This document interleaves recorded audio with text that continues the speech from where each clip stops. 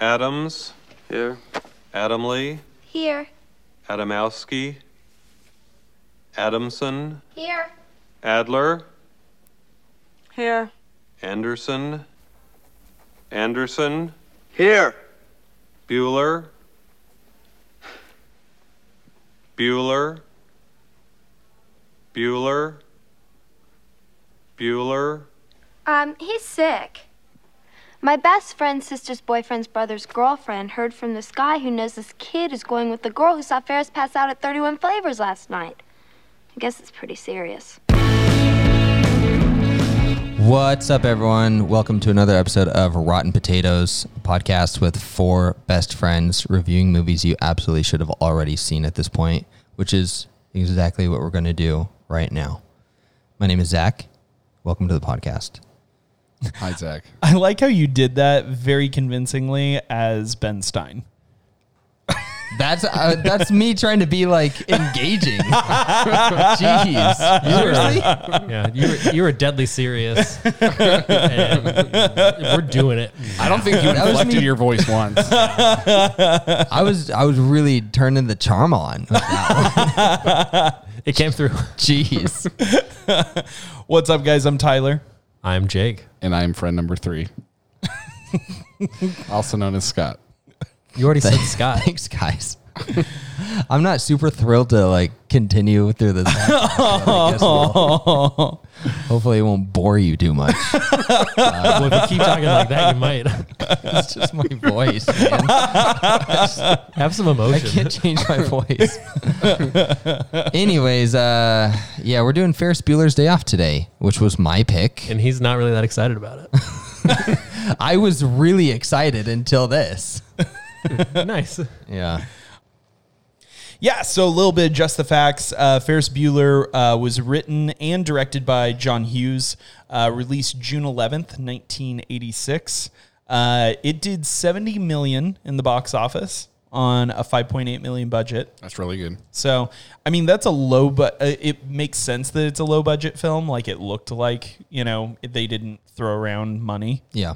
But in 80s money, $65 million. What is that, like $1 trillion today? Yeah, like at least. But yeah, $70 million in the box office. I expected it to be a lot higher box office return, to be honest. I thought way more people saw this in theaters. But I guess not. Guess not. The other guys gave this an 80%. IMDb gives it a 7.8, and it was, like most comedies, not nominated for any Academy Awards. How about any MTV awards? It was not nominated for any MTV Awards. Have there ever been comedies that have Napoleon gotten... Dynamite got that. Not Best Picture, nothing like they never get like nominated for Best Picture or anything like that. But comedies will break into the Academy. Ghostbusters almost got Best Original Song, you know? Yeah.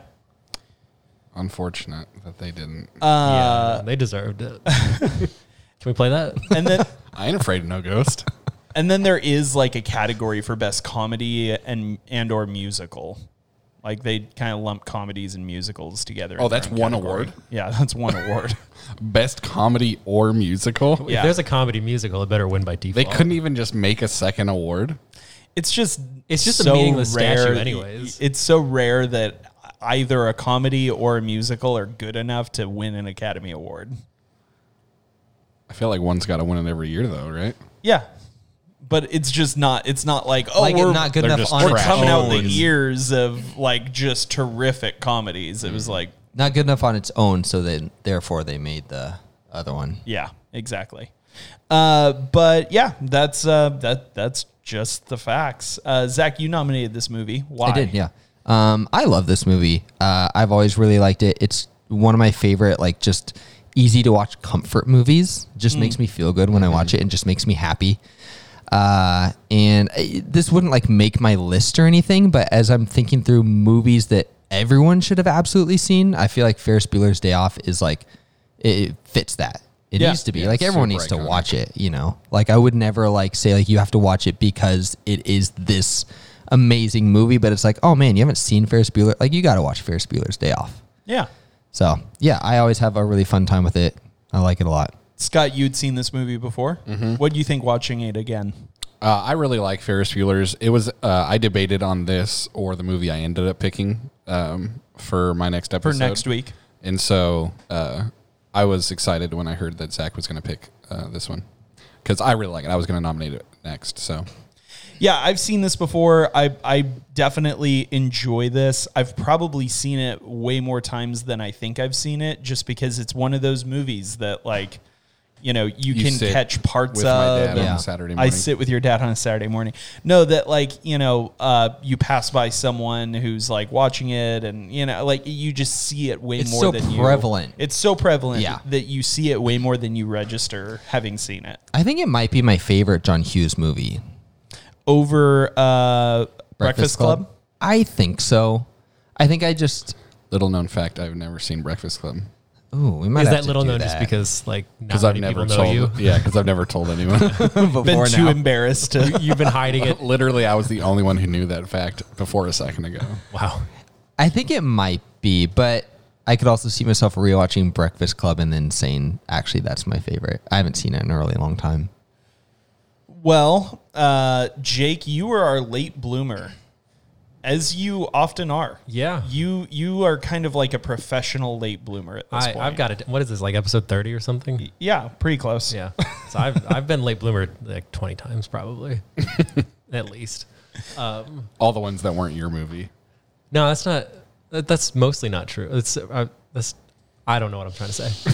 I feel like because you're often the late bloomer and because you don't have nostalgia attached to a lot of movies, you've kind of become like the villain of the show.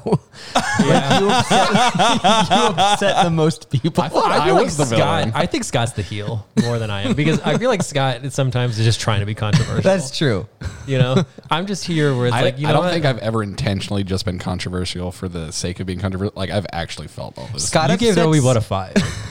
Yeah. Scott upsets the like film purists, but you upset the people who just love movies like Ferris Bueller's Day Off. Yeah, the nostalgia. I feel like I'm about to upset some people. Like I liked this movie, but I didn't love it. You know, it was just, it was on. And then and then it was over. You know, And you liked it? yeah, I had a good time. And then I would tell you, I hated Ferris. If it wasn't for the school guy, what's his name? Rooney? Rooney. I think that Ferris would be the villain of this movie, personally, which kind of made it hard to love the movie. But Which is interesting because like they considered so many different people like Johnny Depp and Robert Downey Jr. and Tom Cruise and a bunch of other people. But when John Hughes was writing this movie, he wrote it with Matthew Broderick in mind because he felt like Matthew Broderick could play that kind of character without, like, in his words, like making you like check for your wallet, like that this guy's gonna like steal from me, like he's just a punk. it's interesting because Matthew Broderick might be the only one of them that actually almost ended up being a criminal.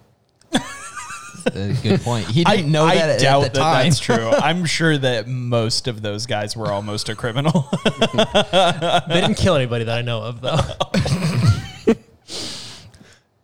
I don't know Well, how to Matthew speak to Broderick, that. we're here. We're here now. I would love it if like we get like a DM on our From Matthew Broderick. From Matthew Broderick. He listens to this one episode. He's just like searching through the hashtag on Insta and sees our episode. He listens to it and he just sends us a message about how he hates you. Jake. And right as he's I like, wouldn't even care. What's Matthew Broderick doing these days? He might be.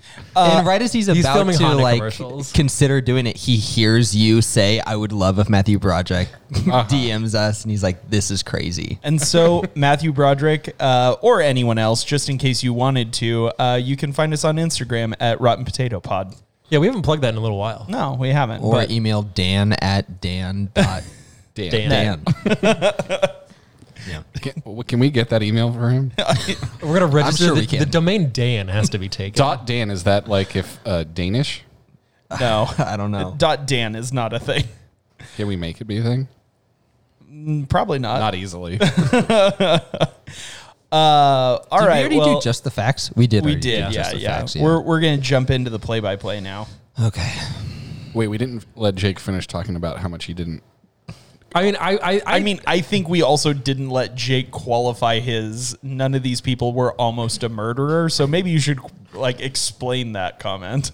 Oh yeah, Matthew Broderick killed 2 people in a car accident and faced up to 5 years in prison in Ireland, and then got off with a €100 fine. Which, fun fact, he was in the car with the sister Jennifer Grey. who they were engaged at the time. Yeah, I didn't understand their ages. Were they twins? No. Were they seemed to be the same age? She seemed like She's an probably older like sister. a year or two older. But he was about to graduate. But he was was a a senior senior in high school. Yeah. Oh, so she's probably younger.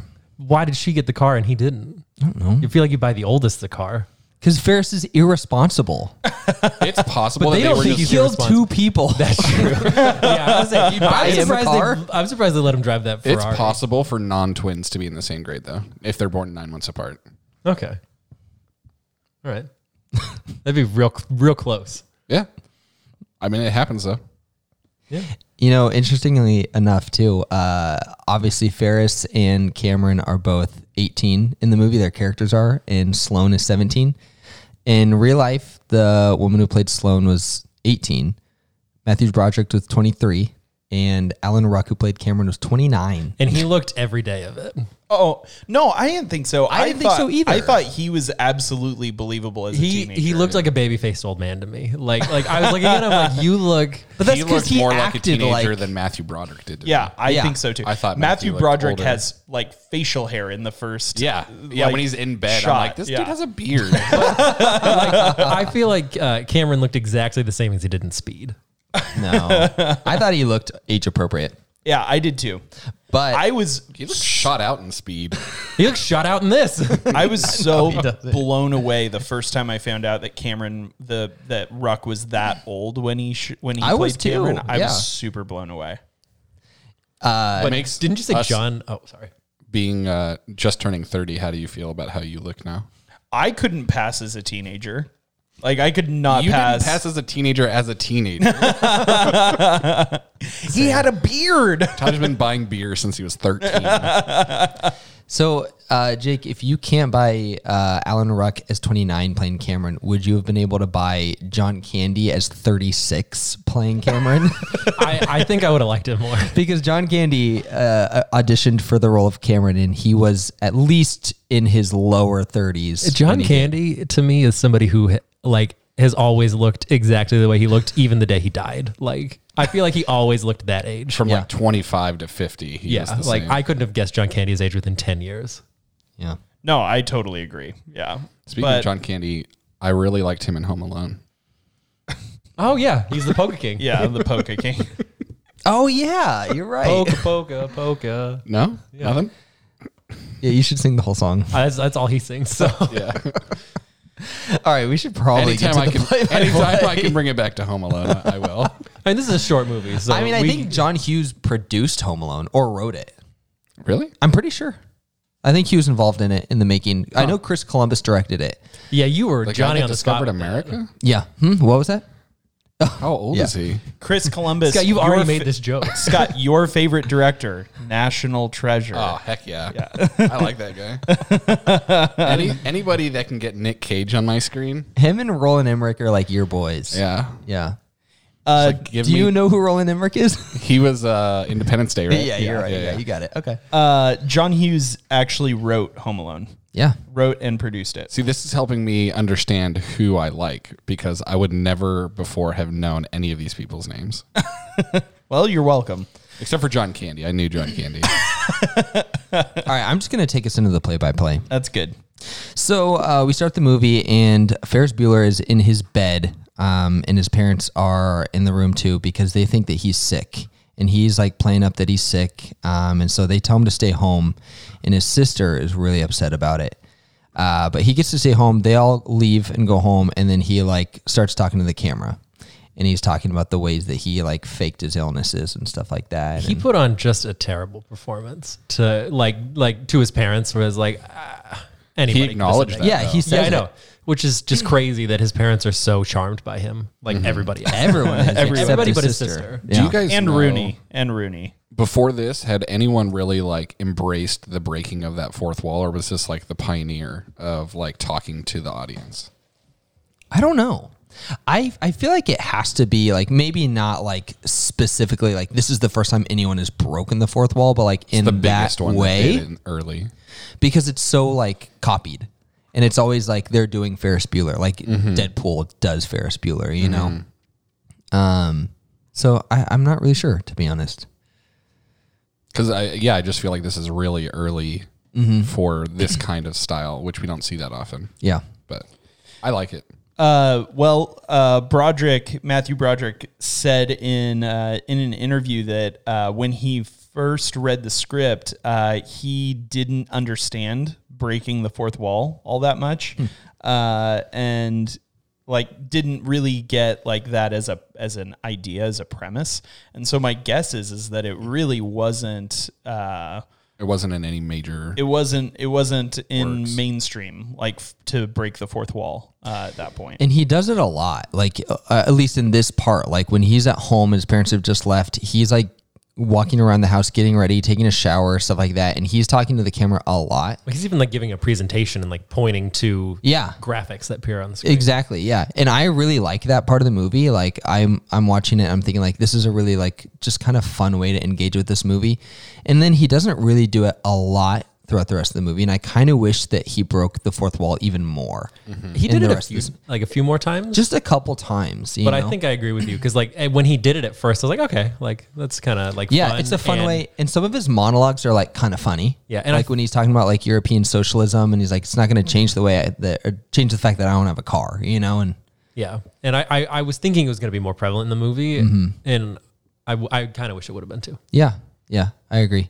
But yeah, so he's home alone, sick right now, and his sister, I forgot her name. But his Jeannie. Yeah, Jeannie.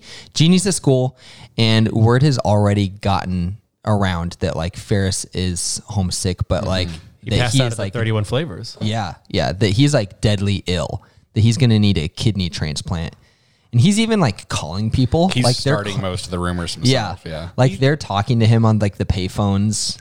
He's calling people and he's playing keyboard sound effects of like coughing and sneezing. Which I thought that part was toilets. funny. Like, he's not even trying to be convinced. He's yeah. pressing all the keys, and it's At like once, every. yeah. And everyone's like, oh my gosh, that sounds really bad. Yeah. Are you okay? He's like, give me to somebody else. So they find any girl and give it to her, and she's but like, everyone "Hey, apparently Fer-" knows him. So like it really builds up how popular he is too. Yeah, they don't even say like, "Hey, here's Ferris." She just takes the phone and says, "Hi, Ferris." She just knows. Well, he said hi first, and then she said, "Oh, hey, Ferris." Like, Yeah. just from okay. recognizing his voice. Yeah, you're right. Yeah. So the sister's really not happy about that. And he's obviously missing class, which There's people taking collections. yeah. All kinds of stuff. Yeah. And it's not really like important to the story, but it's just such an iconic scene where we see Ben Stein, the teacher, taking attendance. And I'm not going to try to recreate it because Bueller. You even already though did apparently I could do a really good job. You nailed it. Yeah. Yeah, it's super funny. Ben Stein is actually, like, a lot of people I think know this because he had a TV show for a while, Win Ben Stein's Money.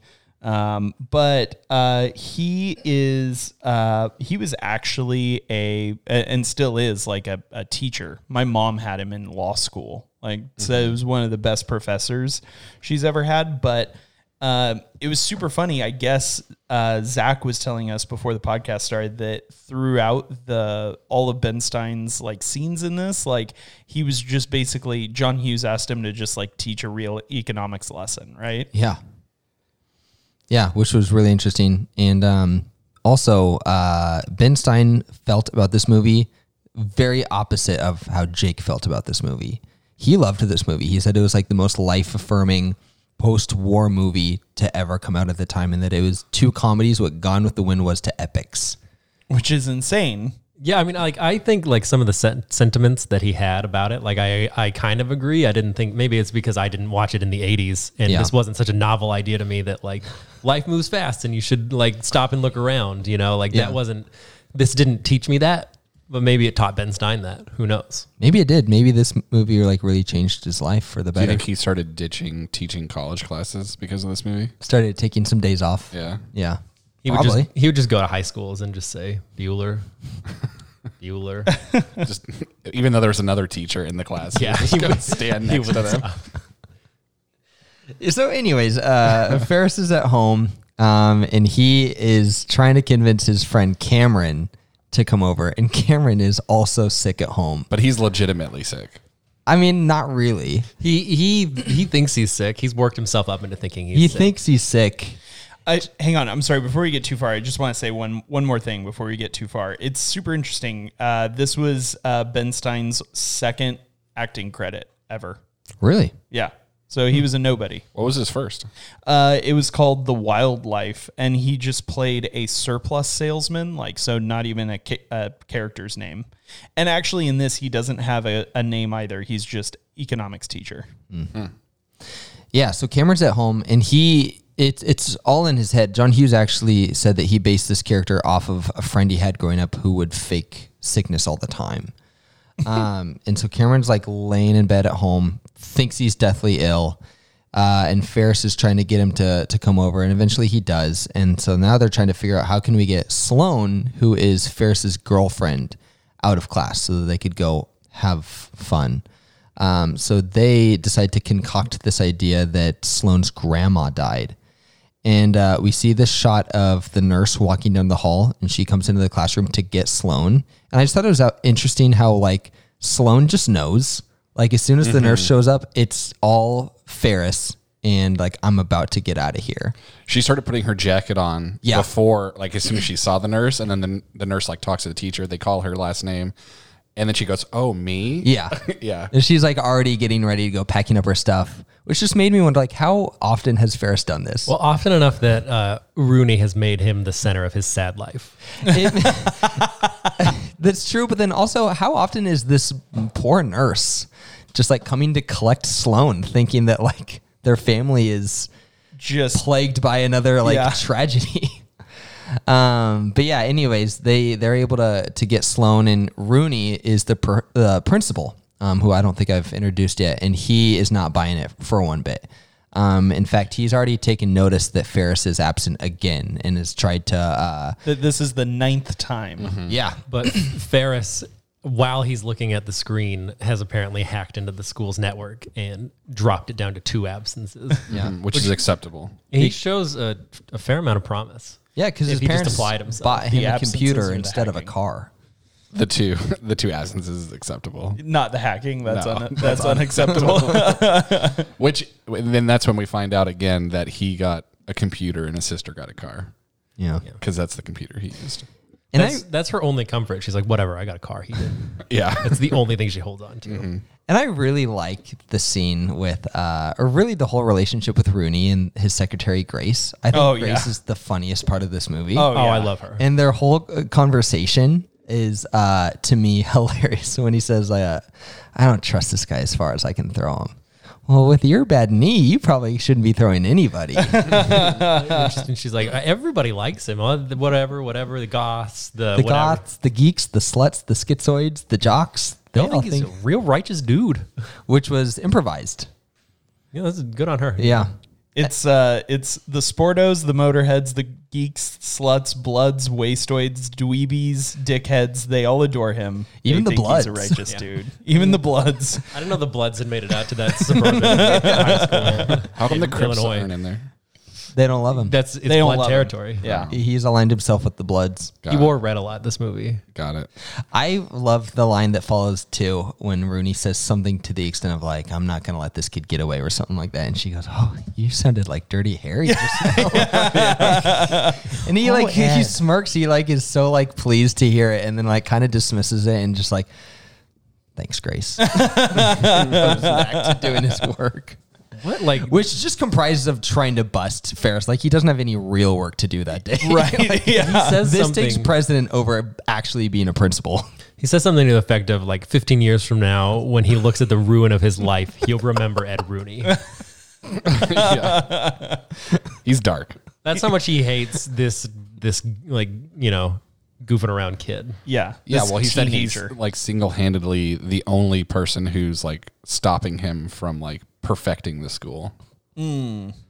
So that's the source of his. He's like, vitriol. if he wasn't here, like this school would be impeccable, but he's ruining my career.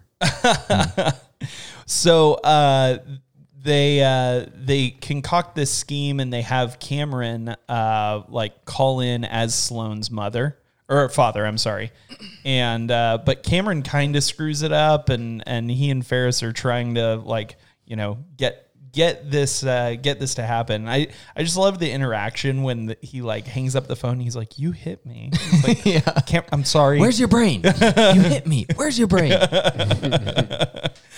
But they pick up Sloane, and Ferris pretends to be her father. Well, and they steal Cameron's dad's prize Ferrari. Right. Yes. Yeah, because that's the only way they could convince him. He has to have a nice car. Yeah. I also love that in the convincing, he tells him, well, what about the miles? My dad knows how many miles are on this. And he's like, oh, well, we'll just drive it in reverse. Yeah, we'll just drive home in obviously reverse. doesn't know how speedometers. And he Either just of them bought it. do. Yeah, exactly. Yeah, and so they go to pick Sloane up, and Sloane comes out, and then Ferris, pretending to be her dad, starts making out with her. And Rooney's front just of Rooney. like, And he was okay with it. He was like, I guess that's how it happens in that family. I mean, he just like, he was not like, oh, I'm a mandated reporter, and that's Yeah. clearly child abuse. Like, He was like, yeah, that happens. it was the 80s. It was a crazy time. So they take Sloane, and they just go and start having a ton of fun. the Yeah, whole day. they- They drive into the city and drop the car off with just the shadiest parking attendant ever. yeah. Who just immediately Instantly joyrides. And he racked up the joyrides it miles. all day. I think at the end of the movie, he'd put like 3,000 miles on the car. That's a lot of miles for that For amount one of time. day. Yeah. I don't even think you can drive 3,000 miles in a day. He did it. Yeah, he Wait, did what all are we around talking Chicago. The How many parking miles attendant. the parking attendant put on? It was in hundreds. I thought it was 300. No, he Yeah, it's said 300. He said that there was 126 miles on the car, and then at showed the end, 300.1. I thought it was like 3,000.1 or something. No. That last thing, there are only 4 digits on that speedometer, and the last one is a fraction. A fraction. Oh, of okay. a See, mile, I'm just yeah. used to having screens. Right. Yeah. No, those older cars, they just weren't designed to drive thousands or hundreds of thousands of miles. And But still, so 150 miles. Yeah. I mean, he doubled the miles. he doubled the miles. Yeah. That's And just driving around the city of Chicago, But Yeah. why have a car if you're not going to drive it, you know? Right. or drive it out the window. I did like that line when he was talking with his friend trying to convince him to take the car. And he basically said, like, your dad doesn't deserve this car. Actually, I think he says it to the audience. And he's like, yeah, you know, someone who doesn't know how to enjoy life doesn't deserve this type of thing. I don't know if you noticed, but when most of the time outside of that first dialogue, or not dialogue, that first monologue where he's telling us about like how to get out of school, pretty much every time Ferris addresses the audience, it's to give us a look into Cameron's world. Yeah, this part was where I really started to not like Ferris, where I was like, oh, just When he made him do yeah. Why are things he you knew he making didn't your wanna friend do. get in trouble? Like, why are you making him do all this stuff? And then I was like, oh, I don't want him to get anybody in trouble. I hated it.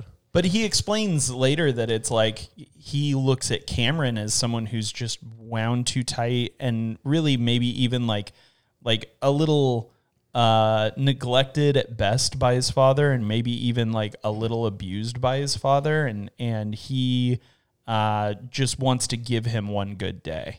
Like that was his whole motivation, is he wanted to give his best friend. Yeah, I just good feel day. I feel like he says different things. He's like, "Oh, how can I be expected to bear school on a day like this?" At the beginning of the movie, sure. So it's like I don't believe him. You know, like it just seemed like a convenient thing for him to say after he wrecked Cameron's I think world. So Well, you I feel don't like know- you associate more with Cameron than you do with Ferris? I just feel like Ferris is kind of a bully. I don't know if you notice, but also like whenever Ferris is like interacting in his world, he's almost always lying. But whenever he's addressing the camera, he's always telling the truth. I didn't notice. I think both can be But true in that I think that can't be true because he says contradictory, like when he's saying like, oh, I just don't want to go to school today to the camera. But then he also says, oh, I did this for Cameron today. I think both can be true. Yeah, I don't understand Like I why think both he can't be true. just wanted a day off. Like he really did just want to have a lot of fun. But then like Cameron's objecting, and he's just like, dude, this is ridiculous. Like you need this just as much as I do, well, if not more. You know, and he ends up liberating Cameron.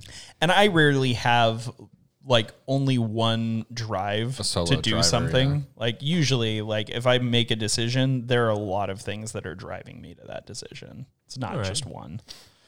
But yeah, I'm not discounting your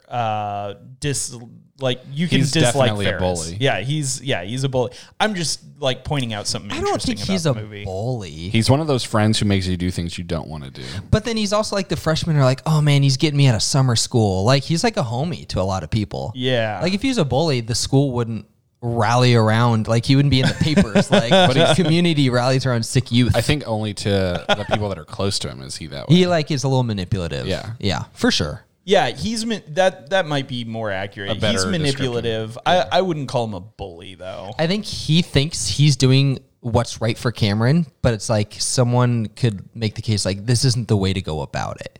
Sure. Like this isn't like I think manipulative is the best word. Yeah. He is manipulative, and he does manipulate Cameron. But I do think that by the end of the movie, like Cameron, like Ferris is a static character, but Cameron's actually a really rounded character. he's grown. Like he grows through this experience. I think yes and no. I think he does grow more in his like, okay, I need to have some real conversations with my dad.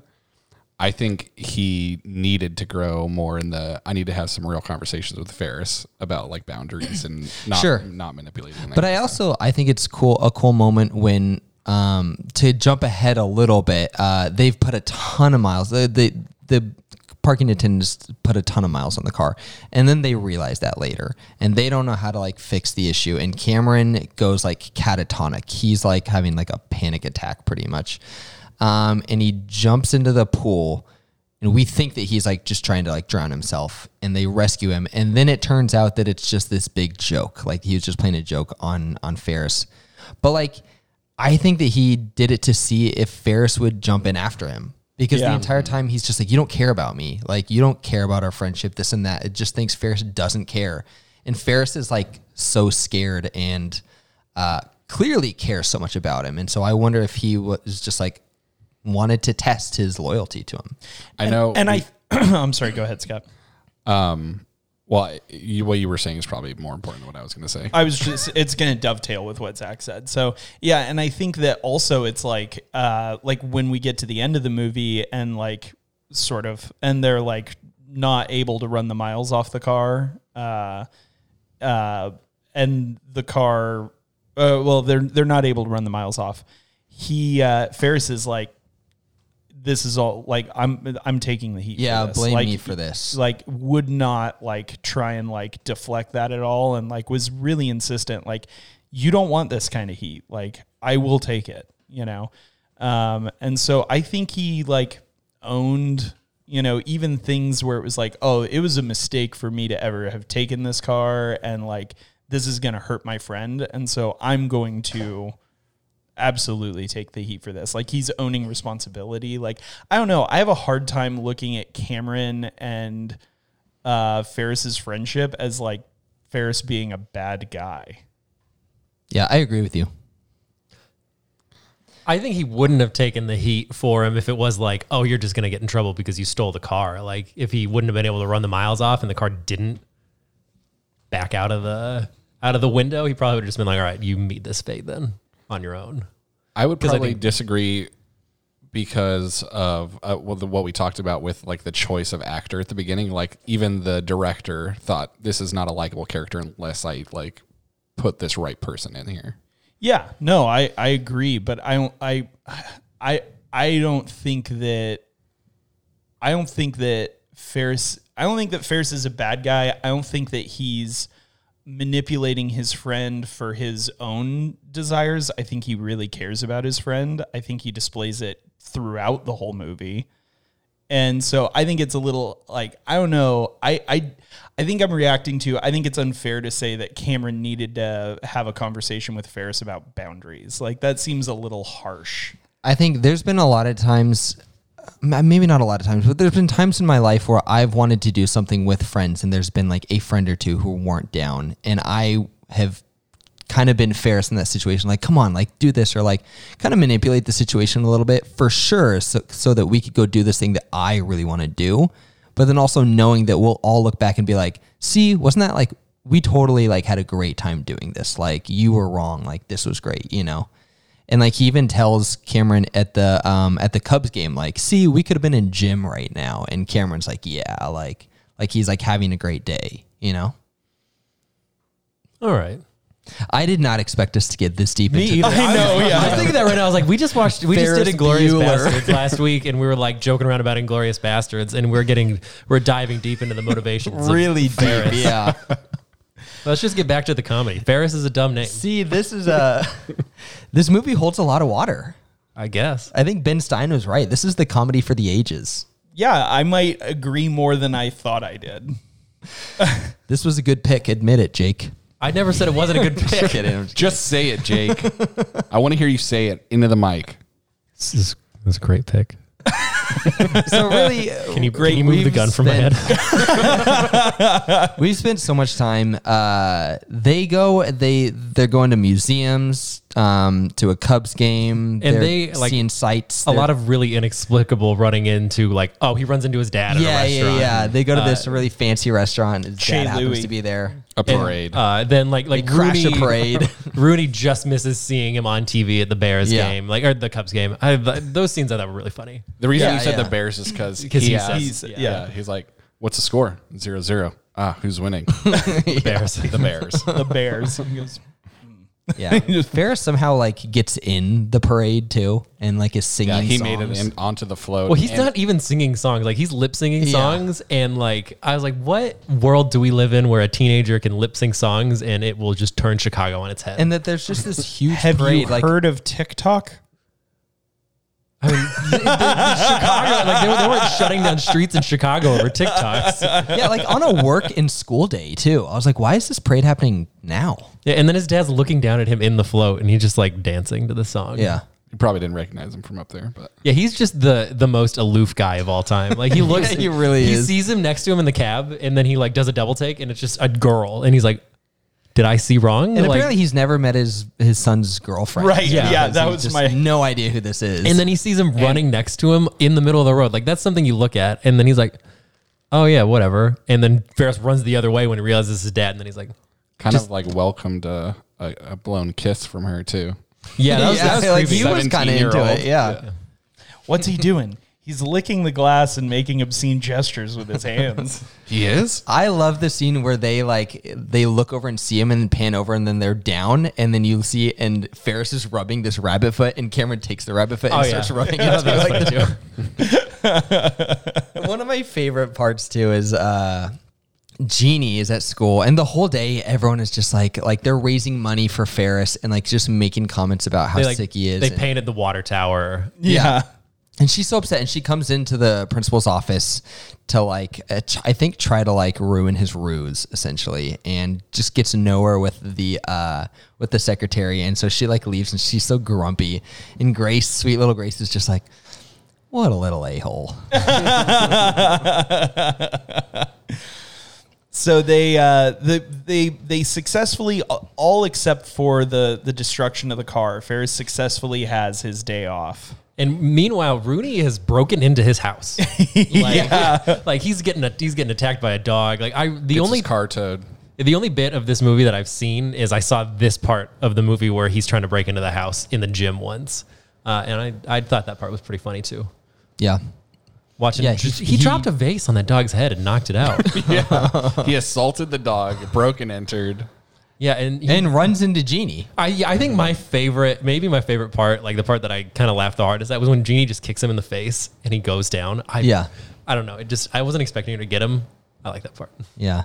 And then she calls the cops, and apparently they just disregard her. Like, They're like- I've never seen a 911 experience where, like, you call the police, and they're just like, nah, we don't believe you. Well, 'Cause she has to next end up- week, we're gonna get more of those. Like, if they would have sent police That's out, true. Yeah. you know what I mean? Yeah. It's just Because crazy. she has to then go to the police station. well, no, she No, they gets brought picked her up in because for she a- prank called. Oh, did she? a false call, I yeah. was doing research at this moment of the movie, so I kind of missed some parts. Well, I walked in the door and then Zach was watching this movie. Yeah, I had just finished it. But anyways, she apparently gets brought to the police station and meets Charlie Sheen. Mm-hmm. Charlie Sheen, who he plays a drug addict in this movie, and to prepare for the part, He became a drug addict in real life. It's still going. Yeah. yeah. Ferris Bueller wrecked him.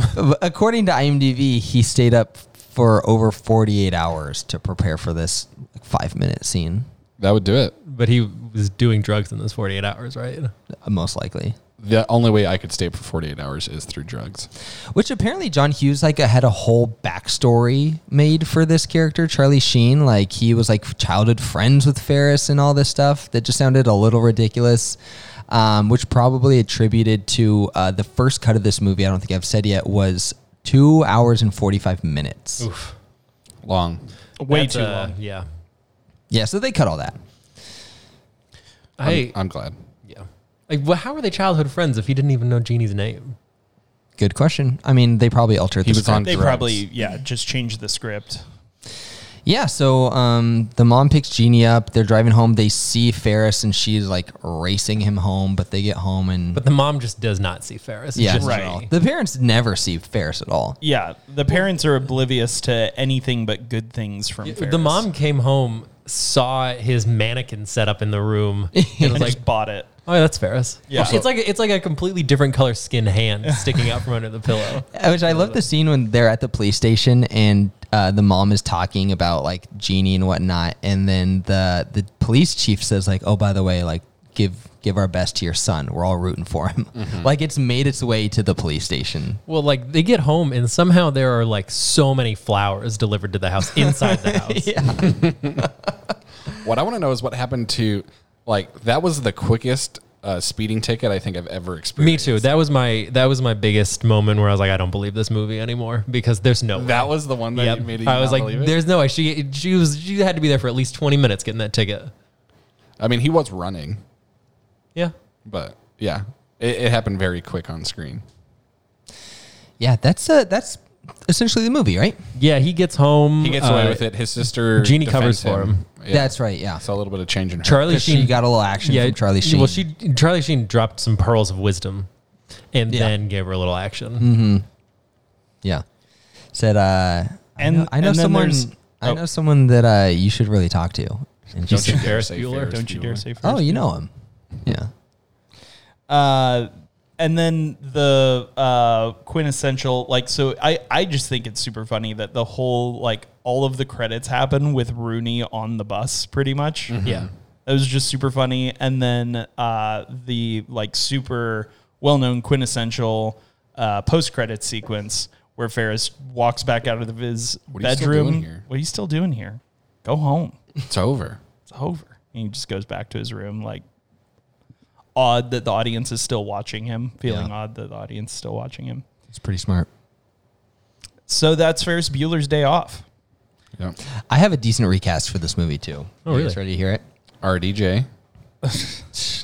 No, but Tom actually, Holland. on that though, like, I actually really did think, like, it would be super funny to have a short film, like, not like a full film, of Tom Holland as Peter Parker and Ned sort of like redoing, like trying to like recreate. Like, I just feel like that's something they would do, is like they go to Chicago and they try and recreate all of like Ferris Bueller's scenes. I just thought that would be funny. And then they just keep getting interrupted by crime. Yeah. He has to fight. Yeah. The Green Goblin shows up. Yeah.